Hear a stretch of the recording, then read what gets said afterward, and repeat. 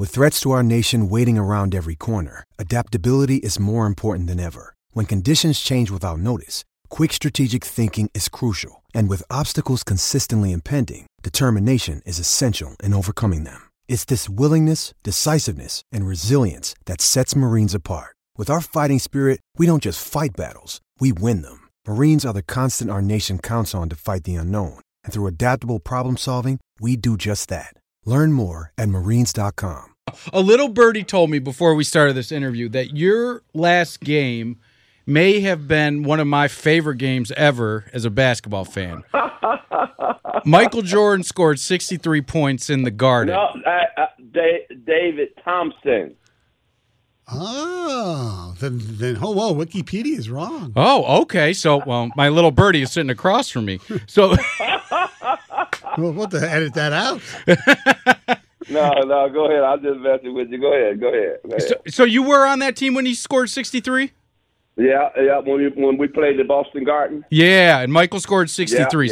My question to you is, yes, he was his teammate too. Yes. That's what people don't remember. But you played with this young man before he was ever quote unquote Air Jordan. I know he was getting there at that point. And now you hear Bobby Knight say quotes like, I knew he was going to be the greatest basketball player of all time. But you, being on his level, playing on that team, seeing that kind of performance, were you like, that's going to be one of the greatest of all time? Never said that. Okay, but what I saw, because, see, you talking about that game, he got 63. I'm talking about spending time with him and practice with him. His drive was so great, I never saw it before, you know. And when I say drive, I mean the drive inside, not driving to the basket. Right. I never saw anything. He played so hard in practice.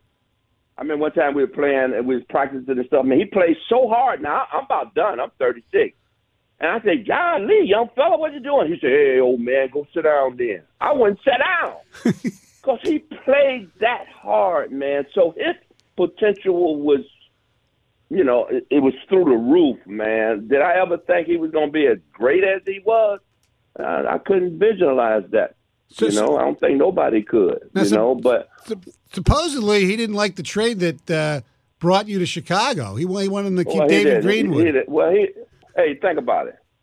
He was just like a rookie. He ain't no better. I mean, come on now.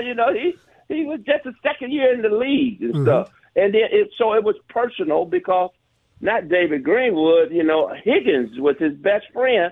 And they got rid of Higgins. Uh-huh. So I would probably feel the same way. You're bringing in an old man and you're getting rid of one of my guys. So that's youth. I never paid attention to that, and stuff, man. I was coming to help where I could. Now, I was the man for San Antonio Spurs for 12 years. Now I'm going to another team where he's the man. Now, how did I accept that is probably, the best question. I ain't had no choice. He was the man.